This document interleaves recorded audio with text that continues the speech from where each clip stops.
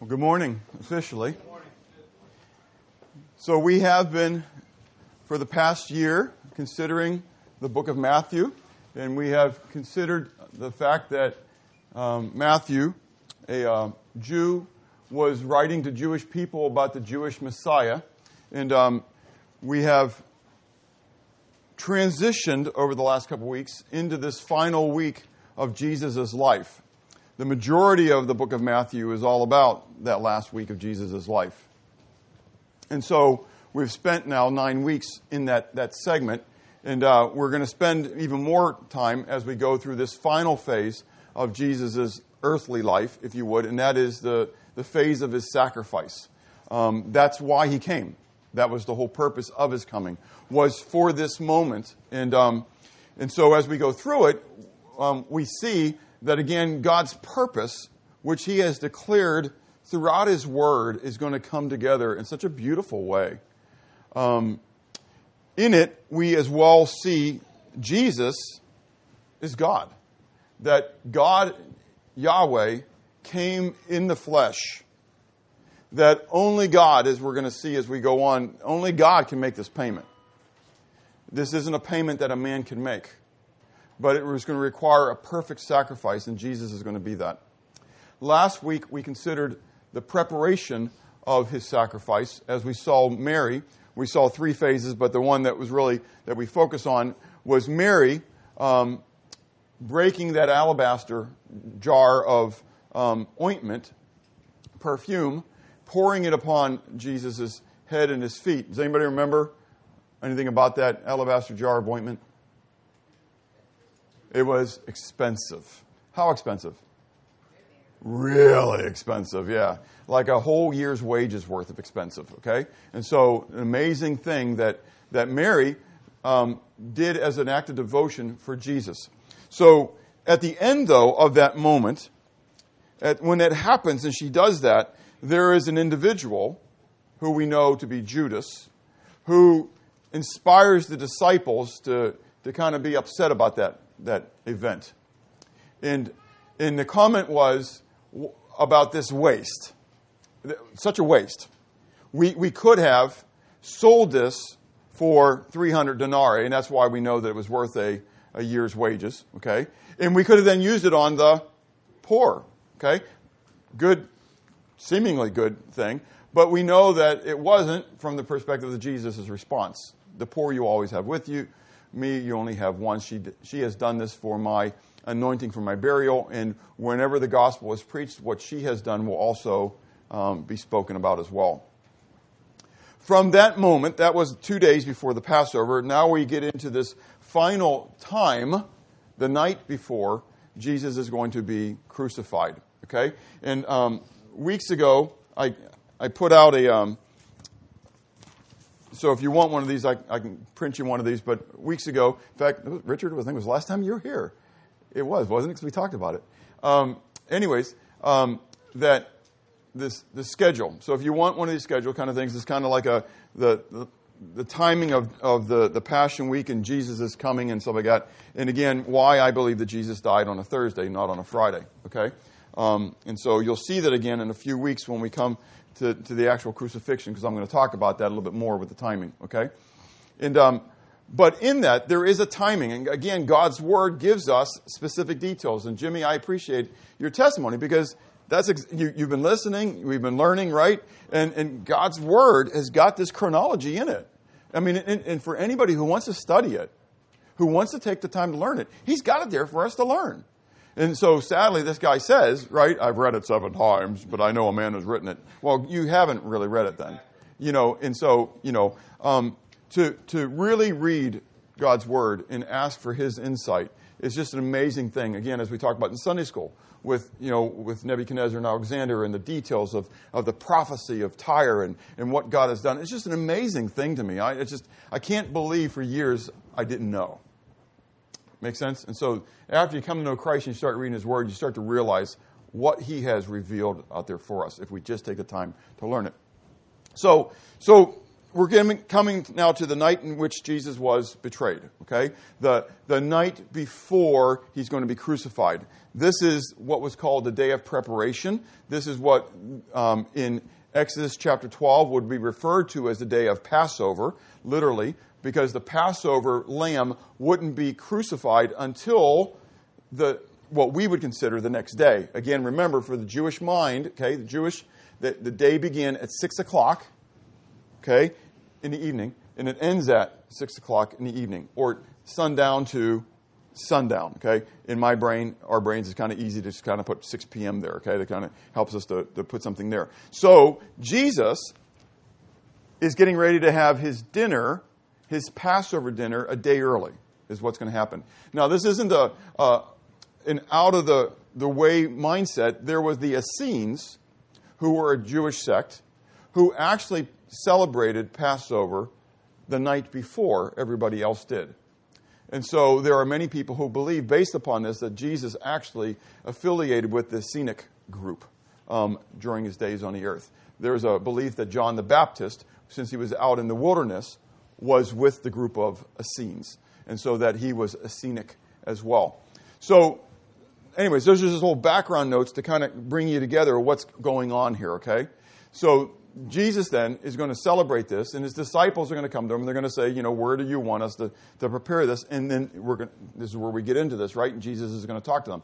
And so as we go into this, this passage, the first thing we see is the instructions that Jesus gives to his disciples, okay? Now, this is kind of interesting to me because we're going to blend this together with what we read elsewhere as well. But we're told that Jesus tells the disciples here to go and make ready, right? But we're told in Luke chapter 22 a little bit more detail about it. Okay, Luke being the doctor, he gives us some more details. He said, "And Jesus therefore sent Peter and John, saying, 'Go and prepare the Passover for us, that we may eat.' So he said to him, so they said to him, 'Where do you want us to prepare?' And he said to them, 'Behold, when you have entered the city, you will meet a man carrying a pitcher of water. Follow him into the house which he enters. Then you shall say to the master of the house, the teacher says to you, where is the guest room where I may eat the Passover with my disciples? Then he will show you a large furnished upper room. There make ready.' So they went and found it just as he had said, and they prepared the Passover." What's really exciting about this to me is the omniscience of Christ. Who is omniscient? God. But Jesus gives his disciples some good details. He doesn't say, "Hey, I've already worked this thing out. Harry's going to meet you. If you just go down by the well, Harry's going to be down by the well at that time. And you'll meet Harry by the well. Harry will take you over to Harvey's house because I've already worked it out with Harvey that we're going to meet in Harvey's upper room." The disciples were with Jesus how often? All the time. He hadn't been in Jerusalem to work out the details. In fact, when he was in Jerusalem earlier, where was he? Temple. What was he doing? Teaching the Pharisees. He was teaching, but he was teaching Pharisees, but he was what? There was the fights, if you would, the spiritual battles going on there, okay? He wasn't just kind of having a joyous trip around Jerusalem, okay? So the disciples, they said to him, okay, we're getting ready to do this. Where do you want us to do it? And so Jesus says to them, why couldn't he just say, why don't you go to Harry's house? My father's put it on the heart of Harry to let me use his house. He doesn't do it. He wants his disciples to understand what we need to understand, and that he knows what? He knows everything. He knows what this guy's about to do before he's even going to do it. The guy doesn't, I don't know who this guy was. We never read about his name. It could be Shlomo, whatever, pick whatever Jewish name you want to put out there, right? And he's just kind of, the servant of this house. And at this moment, the guy decides what? Hey, Shlomo, go out and get some water, And while Shlomo's out getting water at the well and bringing it back, all of a sudden these two disciples happen to show up in Jerusalem. Do you think there was other people that day who were going to the well and getting water, who might have carried a pitcher? Wouldn't it be kind of confusing if there were two people at the same moment? Or 3? Or 4? Wow. Which guy am I supposed to... Anyways, I just think of the details here. It's just so phenomenal. I don't want to make a whole lot more of it other than the fact that God knows every detail that every individual is going to do. David says in Psalm 139, if I flee into the depths, you're there. If I go into the heavens, you're there. You know what I'm going to say before I do. Before it's ever on my tongue, you already knew what I was going to say. It's an amazing thing. There's comfort in that. There's concern in that. Yes. Get it? Conviction. That's exactly right. Okay? And it should be that tender balance, the love of God, the fear of God, that comes together. God loves me with an everlasting love. And yet he still is my dad, my Abba, who's going to chasten me when I need it. Does it make sense? And so if you think that you can go hide in a darkened room, think again. God knows everything about you. He knows what you're going to do tomorrow. Isn't that kind of mind-boggling? Tomorrow's already happened. You just haven't experienced it. That's kind of cool, isn't it? All right? So the instructions of the disciple brings out the omniscience of the Messiah, which is really kind of exciting because we're going to move on now to the indictment of the betrayer. And the first thing we're going to see in the indictment of the betrayer is the omniscience of the Messiah. It's kind of like this is a theme coming through here, which we're going to see even at the third point, okay? And so what do we see here when he talks to Judas? In the midst of this beautiful thing that's going to go on, right? Jesus knows exactly what's going to happen. And he says that hand of my betrayer, surely one of you are going to betray me, right? And so instantly it starts out this questioning. Who is it? Is it me? Is it me? Is it me? Now this is the discussion that we see more in Luke chapter 22, and then it played out in John 13. Okay? That in Luke 22 we read that all of a sudden there's this battle, this discussion of who's the greatest.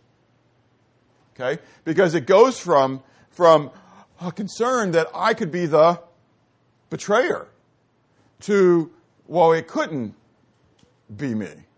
Make sense? And then it transitions into because I am the greatest. You know, this battle of the greatest. In the middle of this battle of who is the greatest, we know from John chapter 13 that Jesus kind of gets up. No one's paying attention to Jesus anymore. They're all focusing on themselves. They want to know who's the betrayer. Well, it can't be me. Well, if it can't be me, it had to be you, and all this kind of stuff. And Jesus stands up in the midst of all that. He takes off his outer robe. He goes over to the corner because the bull would be there by the door. Okay?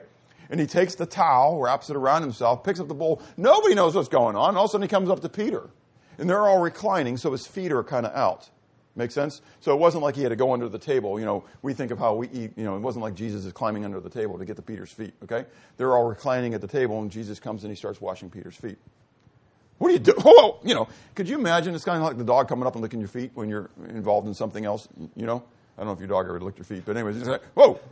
Stop. Anyways, so Jesus comes and he starts washing Peter's feet. And Peter's kind of like, Lord, what are you doing? He says, well, if you're with me, you got to be clean, right? Well, Lord, wash all of me then, He said, no, you don't understand it. I don't need to wash all of you. Anyways, so that's all going on at this moment, okay? But the omniscience part is that Jesus saying, he knows it. He already knows that Judas has been to the chief priests, right? And he's getting paid 30 pieces of silver to betray him. And yet Jesus, think about this. How would you act? Let me just put it out there. How would you act? You're at the table, and the guy's sitting there. He's fellowshipping with you. And you know it. You know it. He just, talking about not having your back and not just throwing you under the bus. It's a big bus. He just went and got paid to turn you in so you could be killed. Would you kind of have him at your dinner table? There's a great debate whether Judas actually participated in the Last Supper. He did. People don't want to believe that he was there because they think this is only for believers, and I agree that it's only for believers. But ultimately, we don't stand there and check your card. We don't look for the mark on your forehead. Aha! I don't see the mark. You can't have it. Whatever. We don't do that, right? So Judas is sitting there for this event. This is an amazing thing. And so it's asked, well, who is it? He said, well, it's the one who dips his hand with me. And it's just kind of interesting because he's given hints toward this, who it is. But even when Judas eventually leaves, okay, this is from Mark and John, when he finally leaves, the other disciples just think he's going to go buy stuff. You asked, who was it, right? And he says to Judas, when he goes to leave, he says, what you're going to do it quickly. Don't put this thing off. This is pretty amazing. So again, I put myself in this spot and I say to myself, would I have said that? You're going to betray me so I can die. So what you're going to do? Go do it quickly. No. I mean, I'm going to call this guy out, right? Hey, that's the guy. He's not going to betray anybody at this point, right? Isn't that the way the world thinks? But Jesus humbled himself and willingly took up the cross. What's getting ready to happen? He already knows. He's known it from the time that he was 12 years old. Probably before that. But we know that from God's word, that he knew that he'd be about his Father's business. Could you imagine? He's 33. We can debate on ages, okay? We'll say 33 for the sake of argument right now. So for 21 years, probably more, he's lived his life knowing that he was going to die. And when he chose Judas as one of his 12, he knew who he'd be. And I just think, wow, God, how shallow I am sometimes. How self-focused I am sometimes. And I miss the greater plan of God. God has a purpose. God has a plan.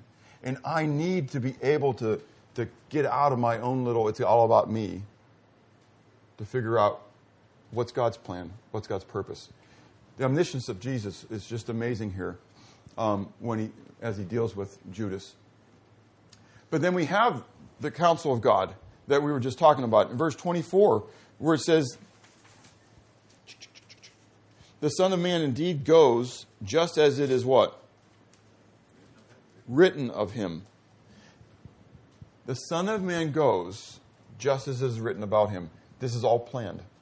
Psalm 22. David wrote about it. I mean, all the way back with the first real king. I mean, I get Saul was the real king, right?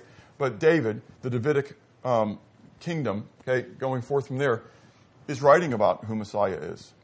Job, who lived between the time of Noah and Abram, the first book historically that we have biblically in the Bible, says, I know that my Redeemer lives, and I will see him face to face in the flesh. That's an amazing thing. The whole concept of the redemption by God of mankind has always been out there. In fact, it started, when was the first real indicator that this was going to happen? The curse in the garden. When? When God's explaining to them that what's going to happen as a result of this sin. Yes. Did you say curse? Yes. Okay. I would just process what you said. The part of the curse. It's a blessing in the midst of the curse. I mean, he's cursing them, right? And yet in the midst of the curse of the woman, he says, in that your seed will crush the seed of the snake, of the serpent, who was Satan. Just an amazing thing. So all the way from the beginning, this thing is playing out. And we know from the writings of Paul that even before then Adam and Eve were created, that God had already determined that the Son would come and he would die. So before God ever made man, he knew man would sin. Mind-boggling. Oh, the wisdom of the counsel of God. Who can know the mind of God? Read Romans chapter 10 and talking about who has known the mind of the Lord, who's been his counselor. It's just so amazing what God has done. But the next side of that, the next part of that verse says, where he says, the Son of Man indeed goes as it has been written of him, but woe to the man by whom the Son of Man is betrayed. It would have been better It would have been good for that man if he had not been born. The reality of eternal condemnation. Think about this. If there was annihilation, if there was no hell, no eternal separation from God, then what did he lose? What did Judas lose? Nothing. Because he wouldn't know. He died and it's done. In the dirt. But it would be better for this guy if he had never been born. Because if he had never been born, then what? He wouldn't do any of this and he wouldn't even know. But now he's going to live eternally under the condemnation of God. Small little point, but it's a huge point. The reality is that everybody lives forever. So hear what I'm saying in context. Everybody has eternal life. Everybody has eternal existence. The question is, exactly right, where? And it's not going to be where, Miss Ex-Catholic. It's not going to be in purgatory, is it? It's not in purgatory. It's exciting. Come on now. Okay? It's not in purgatory. Purgatory is not biblical. There are a lot of people who think that it's okay. They'll just work their way out of it. When you die, it's done. The decision's there. I pray that God that in His grace, even at the judgment seat, maybe He gives people a chance to repent. I don't see it biblically, but if He wants to do that, praise God for His grace, right? I mean, I would love to know that everybody got to experience the joy of being in His presence, regardless of whether they wasted their years on the earth or whatever. But that's not what He says in His Word. He talks about eternal condemnation. It's not something to be played with. Too many people think, I'll do it later. I'll take care of that later. And then later never comes until it's too late. Woe be for that man. It was better for him if he had never been born. I just want to challenge you to look at your neighbors that way. Look at them with pity. Look at them with mercy. I mean, the ones who don't know Christ, rather than being upset and angered, they don't know. And when I die, I know I'm going to be in the presence of God. I don't mean that pridefully and arrogantly. That's humbly. And the reality is that individual, they don't know. And when they die, though, they are going to know. Richard Dawkins, he's a God hater. Do you pray for him? One day he's going to die. And you know what? He's going to find the misery of all eternity. And I know, he deserved it. But so do I. Does that make sense? Except, but the grace of God, there go I. So when I look at Judas, I just think of the grace of God. He rejected it. Jesus allowed him even at this table. Do you get it? All the way to the end to show him His great love. And Judas rejected it. We get to the third point, which is really the major point of this passage, and that's the institution of the Lord's Supper, which is an incredible Jewish feast, festivity that has been taken to brought as a commemoration to us. And as Gentiles, some of you may have Jewish roots or whatever, but as a whole, as Gentiles, that we participate in this Passover, if you would, celebration. Okay? It's really where it began. It begins with the concept of Israel being brought out of the land of Egypt and God delivering them from their Egypt. And we're told biblically that our Egypt is, what's Egypt? Sin. That's exactly right.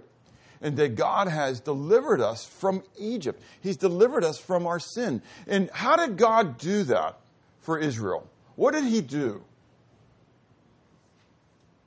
Think back on this. So He sent Moses. So He sent somebody with the message. Say again? That's the last part. That's the last part. So first he sends Moses and Aaron, right? He sends the word, right? Then what happens? Say again? The signs, okay, if you would. But what were those signs? Miracles, okay, signs and miracles, wonders, okay, plagues. But what were they? On what? They were judgments. On the Egyptian gods. God was showing them, the Egyptians, and the Israelites who were living in the midst of Egypt, that he was the true God, that all these other things were not God, they were false gods, and that there was no power in them. And so he begins to wipe out all the naturalistic, quote-unquote, gods of Egypt. So when you come to the 10th plague, what God reveals is that he's the God even over life itself. And that he can snuff out the life of whoever he chooses at that moment. Now, in that very moment, when he does this, okay, in the last couple of plagues, he's showing the difference between how he differs between Egypt and Israel, right? Okay, with the darkness and the light and that kind of stuff. But when he comes into this one, when he comes into this 10th plague, think about it. It's going to only happen to the Egyptians, but it's not going to happen here in Goshen. It's not how it's worded. Rather, when he brings this plague, he states with this plague that there's a special thing that has to happen. They have to do what? Say, Brian? They have to prepare the blood. They have to get the goat, or the sheep, the lamb, right? It's got to be without blemish. And he says, now later on, when you guys go to do this, you're going to select the lamb on the 10th day of Nisan, and you're going to spend 4 days examining it to make sure that it's a lamb without blemish. And you'll sacrifice it at twilight on the 14th day of Nisan, okay? So it didn't happen right then. Right then, they took the lamb, they slaughtered it immediately, right, with haste, and they took the blood, and they put it upon the doorpost, the lintels of the door, okay? So that when the death angel came through, the death angel would see the blood on the door, and he would pass over that house. Think about this. If the Egyptians knew of it, and I think that they did, and the Egyptians would have taken a goat or a sheep and they would have slaughtered it, and they would have put the blood on the lintels of the door, do you think the death angel would have passed over? Yes, 100%. Again, we know there was a mixed multitude that went out of Egypt. So there were Egyptians who went with the Israelites out. They recognized who the true God was. And just as we saw in Sunday school, as God's talking to Tyrians and God's talking to the Sidonians and God's talking to all the other nations, he's doing all these things in order that they may know that he is Yahweh, that he is the one and only true God. And it's the same thing that happened in Egypt. So in the midst of that, though, that's what's happening. So God is coming down. He's showing the Israelites, he's showing the Egyptians that he is the only true God, and he is the end. Then in that light, he is the only deliverer. He is the one who will deliver them. But they will be delivered, if you would, through what? Through blood. There would be the shedding of life to bring the deliverance. Throughout Israel's history, then, they had both sin sacrifices, which we'll talk more about when we get to the crucifixion of Christ, because on the cross, he literally fulfilled. You can go back into Leviticus chapter 7 and read all this. He literally fulfills the sin sacrifice. It's so beautiful, so beautiful picture. But he also fulfills the Passover sacrifice, because he will be sacrificed at the time when Israel is going to be sacrificing the Passover. In fact, when he is crucified, there's the earthquake, right? When he dies, not when he's just crucified, but at the 9th hour, 3 o'clock in the afternoon, right when they were going to begin to sacrifice the Passovers, right? There's the earthquake, there's the temple, the veil is torn in two. There's this chaos at the temple. They can't be sacrificing the Passover lambs. Why? Because the Passover lamb was sacrificed. It's exciting stuff, okay? So we have this whole thing coming in that there's a whole history. So as they come into this Passover, they would have the Seder, and they would do the Seder in a way, and part of the Seder was that they would do specific things during the Passover Seder, okay? And so I like to think that Jesus probably did a lot of these things with his disciples as well. And so it probably didn't look exactly like that. But one of the primary things in this Passover celebration was the bread, okay? Now, I'm not going to get into the afikomen and such because that came after the destruction of the temple. But it would be interesting for you all to, if you don't know about the afikomen, AFIKAMEN, to research it and look it up. I wanted to do it today, but I know I didn't have time. Because what they do, here I'm going to talk about it, that this is after the temple. Anyways, they have these three matzahs in representing Father, Son, Holy Spirit, but they don't know that. So cool. They take the middle one out. They break it in half. And they hide half of it till the end of the dinner. And then it's redeemed. It's so exciting. I mean, anyways, they have this, and the afikomen by itself means he came. And so it's just really kind of cool. Anyways, so they celebrate this thing, and it's all there. So, but I don't have time for that. There's just a whole lot more there.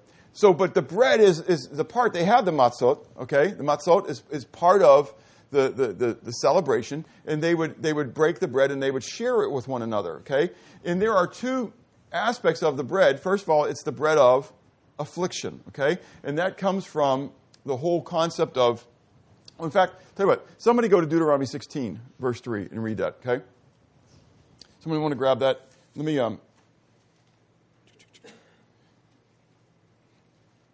somebody want to take the Isaiah 53 passage? Okay, who's got Deuteronomy 16?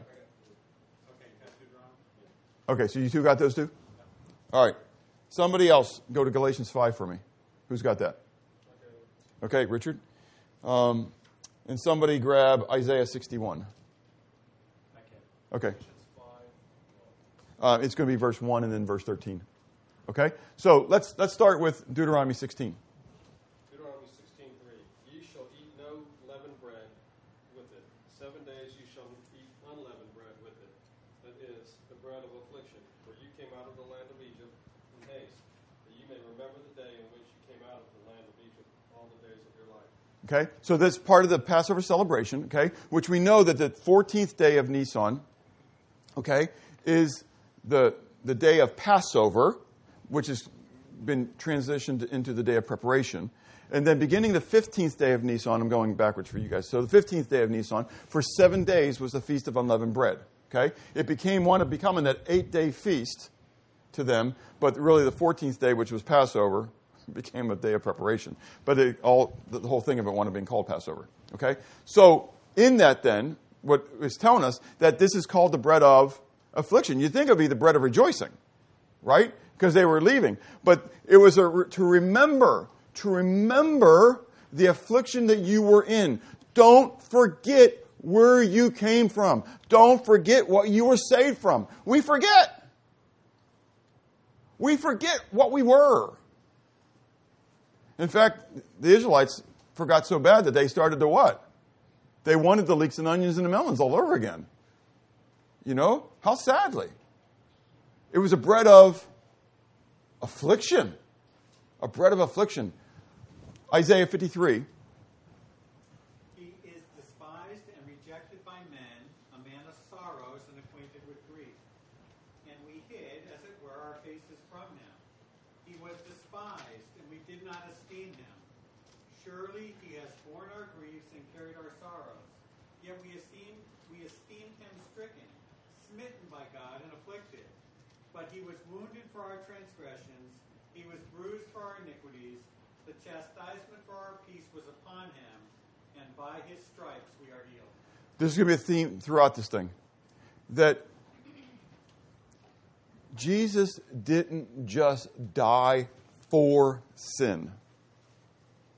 Rather, my sin was placed upon him. I don't have a lot of time for this, but we'll talk about it again in a few weeks when we get to the crucifixion. Can I use you? Okay. So, when in the Old Covenant, when that sin sacrifice was made, okay, he's now my lamb, okay? You get to be Jesus, though, too, in the same light. Yes. You have to wait for the moment, though. It's just going to be a quick moment. So, at that point, I'm the guy who sinned, and I need to offer the sacrifice, right? I would come up and I'd place my head upon that sacrifice, and I would confess my sin.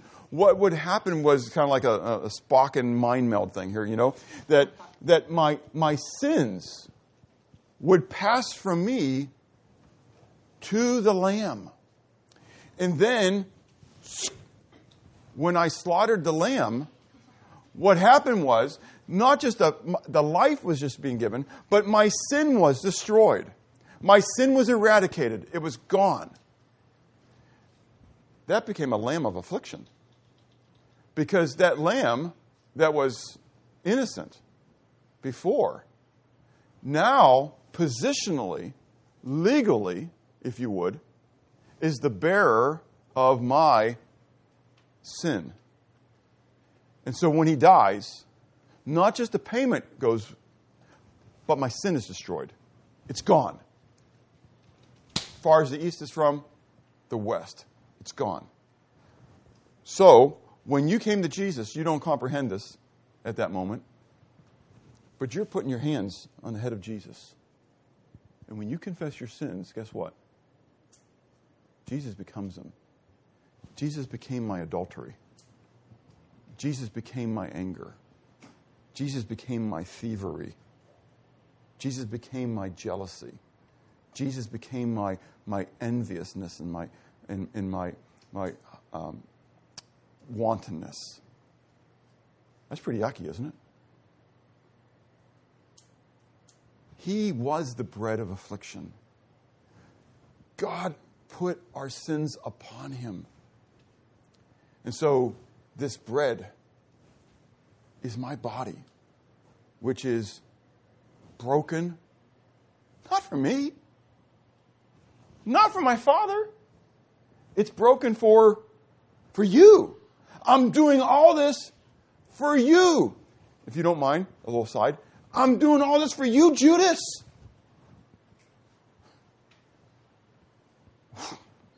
I mean, Peter, John, James, Alphaeus, you got it. Judas, go do what you're going to do. Do it quickly. How sad. There are people in the world, they'll hear that message. I did all this for you, and they still what? Just walk away, right? They don't want to hear. But what about us? What about us? What about the ones who know?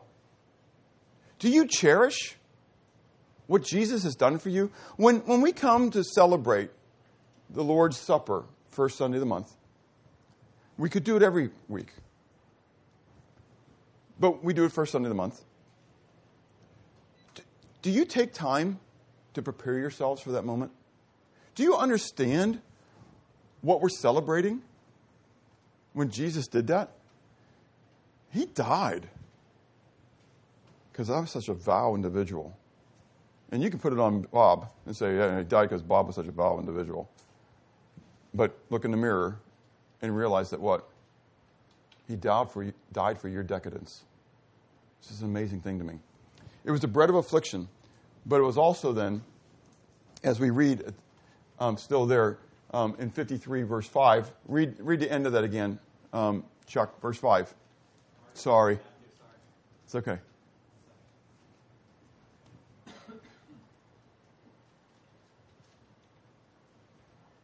Into verse 5? Yeah, just whatever. Go over 5. Okay. But he was wounded for our transgressions. He was bruised for our iniquities. The chastisement for our peace was upon him, and by his stripes we are healed. By his stripes we are healed. The chastisement of our sins was upon him. He was bruised for our iniquity, that we would have peace with God. How cool is that? He gives us liberty. So Galatians 5, I think that's you, Brian, right? Verse 1 first. Oh, no, Richard, was that you? Galatians 5? I'm sorry. Verse 1. For freedom Christ has set us free. Stand firm, therefore, and do not submit again to a yoke of slavery. So for freedom, he has set us free. So don't place yourself under a yoke of slavery again. So we have freedom. We have liberty. And this is something you're going to hear in the modern church. All about your liberty. All about your freedom. That Jesus died so you could be set free. Don't let anybody put you under a bondage. What is verse 13? This is all context. What does verse 13 say? For you were called to freedom, brothers. Only do not use your freedom as an opportunity for the flesh, So God gave me liberty, God gave me freedom for a purpose. What was the purpose of me getting liberty and freedom through his death on the cross? To serve, to actually sacrifice myself.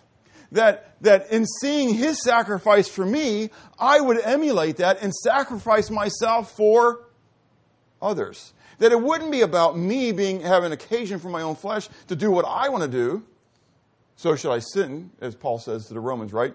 So shall I continue to sin that grace might abound? And the answer is what? May it never be so. Certainly not. That's exactly right. Isaiah 61. The Spirit of the Lord God is upon me, because the Lord has anointed me to preach good tidings to the poor. He has sent me to heal the brokenhearted, to proclaim liberty to the captives, and the opening of the prison to those who are bound. So Isaiah perfectly declares this statement about Messiah. That when Messiah comes, he's going to give liberty. We read in Luke 4, we don't need to go there. You can go there and check me out later on this. Okay? In Luke chapter 4, that's where Jesus, in the synagogue, he's given the writings of Isaiah. He reads that passage, and he sits down and he says, today, this is fulfilled in your presence. Wow. That's pretty straight. I mean, that's, people say, when did he ever say? He said it. I mean, it was pretty clear. I mean, he was right out there. That's why they tried to kill him after that point, because they didn't want him. Romans 6 is all about the liberty and not offering yourself then as a slave again. To whom you offer yourself as a slave to obey, you are the one slave to whom you obey, whether of sin leading unto death or of obedience leading unto righteousness. Christ has given you freedom. It's not just the bread of affliction. It's the bread of liberty, is what his body is. But then we come to the cup. This is extremely exciting, okay? And I don't have a lot of time, so I'm going to fly through this. But in 1 Corinthians 11:25, we read that he also took the cup after the supper, okay? There are 4 cups of blessing as a part of the Pesach, a part of the Passover Seder, okay? And so 2 of those cups are drunk. Hopefully I'm saying that properly. Anyways, are drinking. Anyways, prior to the meal, and they are, whatever that term is, drink, drank, drunk. Anyways, after the meal, okay? And so, but it all comes from Exodus chapter 6, verse 6 to 7. Therefore say to the children of Israel, I am Yahweh. I will bring you out from under the burden of the Egyptians. That's the first cup of blessing. I will bring you out. Second cup of blessing. I will rescue you from their bondage. Third cup of blessing. I will redeem you with an outstretched arm and with a great judgment. Fourth cup of blessing. I will take you as my people, and I will be your God. Then you shall know that I am Yahweh your God, who brings you out from under the burdens of the Egyptians. Okay? That's all from Exodus chapter 6, okay, talking about this Passover celebration. And so, within the Pesach Seder, within this Passover celebration, they would have these 4. And so they would have the 2 cups, then they would have the meal, and then immediately the meal was over, they would have the 3rd cup. This is exciting, okay, because they had the first 2 cups. Jesus broke the bread. They had the meal. And then when they were done eating, when supper was over, he took the cup. Which cup? The 3rd cup. The cup of redemption. And what does he say? When he takes the cup, he specifically says, then he took the cup, gave it thanks, and gave it to them, saying, drink from it, all of you, for this is my blood of the new covenant, which is shed for many for the remission of sins. This cup represents my blood, which I'm about ready to shed for you to establish the new covenant, which goes back to Jeremiah. Okay, we don't have time to go into Jeremiah 31 and Jeremiah 33. Okay, but we've talked about that going through our studies of Jeremiah in the Sunday school time, right? And so that God was going to establish this new covenant. They've been looking forward to this moment. Jesus here in his upper room with his closest men, right, says to them what? It's getting ready to happen. I am getting ready to sanctify, to consecrate. So, it's important. It was the blood of the consecration. We don't have time to go to Hebrews 9. Okay? I would love, but please go. Read it, study it, check it out, okay? If I'm wrong, tell everybody, okay? It's a blood, for real, okay? Be not many masters, such as the greater condemnation. I'm going to give an account to God for everything I teach. If I teach wrong, I want it to be known, okay? I want it to be borne out. So, the blood of the consecration is there, okay? That Jesus, when he died, his blood consecrated this new covenant. Without the shedding of blood, all things have to be consecrated, okay, with the mediator, okay? But we're also told it's the blood of remission, because without the shedding of blood, there is no remission of sins. Now, what's exciting about this word remission is we think of it as payment. It's not payment. This word in the Greek is aphiemi, which is the word for pardon. Pardon for sin and a peace that endureth. It's about the pardon. I'm guilty. I'm on death row. I deserve to die. But the governor pardons me. I don't deserve it. It wasn't like I was innocent. He said, oh, that guy's really innocent, let him out. It's not a pardon. A pardon means I'm what? I'm guilty. But what I deserve is going to be set aside. And it's set aside because Jesus is paying the price. I'm before the judge, and I owe $5 million because I was the guy who threw my cigarette out and burnt down all the forests of California. Okay, we laugh, but you get it, right? Because when they find a person, they want to hold them for that, right? Do I got $5 million to pay for all the... No, of course not. But the judge happens to be a multimillionaire. And after he finds me and sentences me, he takes off his robe. And he comes down and says, I'll pay the fine. I'll take that upon myself. Now, that's minimal. That's just money, right? But that's what God did for me. I deserve eternal condemnation. That's mind-boggling to me. When Jesus was on the cross and he said, my God, why have you forsaken me? In one eternal iota of a moment, I don't comprehend that. There was separation in the Godhead. That's, I think, why Jesus was sweating as it was drops of blood in the garden. He'd known what was getting ready to happen, but it's that concept of the separation. He was going to take my eternal condemnation upon himself, and he was going to bring victory through it. But he conquered. He conquered that death. Physical, not just physical. Social, not just social, but spiritual death as well. And so that I can have fellowship with God one more time. His blood was the payment for sins. And so we know from 1 John chapter 2, and he's the propitiation for my sins, and not for our sins only, but also for the sins of the whole world. When Jesus died, this gets rid of this limited atonement stuff. He didn't die just for the elect. He died for who? The sins of the whole world. Everybody on this earth has their sins paid for. Now, I'm not talking about universal salvation. They still have to what? Receive it. They got to claim it. So the guy comes to your door with that big letter from Ed McMahon saying that you won the Publishers Clearinghouse sweepstakes. And you're thinking to yourself, I never played. You know? But you won it. But you got to what? You got to take it. You got to go get it. You receive in the mail that Donald Trump and all the other billionaires of the world got together and they want everybody to have $1 million. They just want the kindness of heart they want it. And you get this letter saying the $1 million is sitting for you down at Wells Fargo. You just got to go claim it. More than likely, you're going to get that letter. You're going to read it and you're going to say, what? It's junk mail. And you're never going to what? You're not going to claim it. You're not going to get the $1 million. You know, sadly, many people around the world say what? That's just junk mail. Just a guy wrote it. And they never claim the eternal salvation that's already been paid for. It's sitting there waiting for them to have it. How sad. Again, they are to be pitied, not to be angered at. Pitied. One day they're going to find out. That's why there's going to be the weeping and the gnashing of teeth. There's going to be a lot of weeping. People who didn't claim what was theirs to claim. Payment of sins, pardon of sinners. As far as the east is from the west. The implications is where we get into the omniscience of Christ again.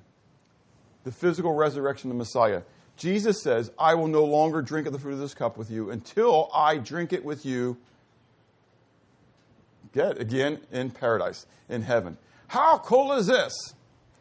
Jesus already knows what's going to happen. He knows the death, burial, resurrection, but he knows there's going to be a period of time, and there's going to come a time when he's going to come again. He's going to receive us unto himself, right? And then there's going to be the wedding supper of the Lamb, Revelation chapter 19, which we'll get to in a moment, right? So, but in that, I'm jumping ahead of myself, he knows he's going to resurrect. Because I'm going to drink it with you again. This death isn't what? Final. But there's then the physical resurrection of the redeemed as well. The believers. Where we're going to drink it with him at the wedding supper of the Lamb. How fun is that? Listen to what he says. I'm no longer, let me go find my spot. I say to you, verse 29, I will not drink of the fruit of the vine from this now on until the day when I drink it with you again in my Father's kingdom. Does anybody remember? I should have put this slide back up and I didn't do it. Does anybody remember what the fourth cup was? I will be your God, and you shall be my people. He's waiting to that moment. He didn't drink of the fourth cup. I'm drinking the third cup, that's it. I'm waiting for the fourth cup when I drink it with you in paradise. When I pick up the cup and I say, I shall be your God, and you shall be my people. Then they shall know, then you shall know, bringing all that Old Testament stuff back into this, right? That I am Yahweh. I am Yahweh. Jesus said, John 8:24, unless you believe I am, you will die in your sins. Jesus is Yahweh in the flesh. It's so exciting to me. This is all about the great I am, who he is. So, what does the Lord's Supper represent to you? Is it just a fancy painting? Is it just cookies and Kool-Aid? Just crackers and juice? To the little kids, it might be. But as they grow, hopefully they what? They learn the significance of it. But we who are older, it should have a great significance. Do you treat the commemoration with the importance that Scripture places on it? We read in 1 Corinthians chapter 11 that we're supposed to eat and drink not in an unworthy manner, because those who eat and drink in an unworthy manner eat and drink judgment to themselves, not discerning the Lord's body. For this reason, many are weak and sick among you, and many sleep, which is a euphemism for what? Death. For this reason, many are even dying, because they abuse the commemoration of the Last Supper. Is there then a need to change the way you think, and therefore change the way you act? Let's pray. Father, I thank you for your goodness to us. We know that you alone are God. Thank you, Lord, for the commemoration of the Lord's Supper, which you've given to us. Lord, I pray that as we participate again with it in 2 weeks, Lord, that we would spend this next 2 weeks meditating upon who you are and what you have done for us. Lord, that we would not take what you have done for granted. Forgive us, Lord, for that. We do. We just are so overwhelmed with your grace that we forget about your grace. God, I pray that we would magnify you in everything we say and everything we do. In Jesus' name, amen.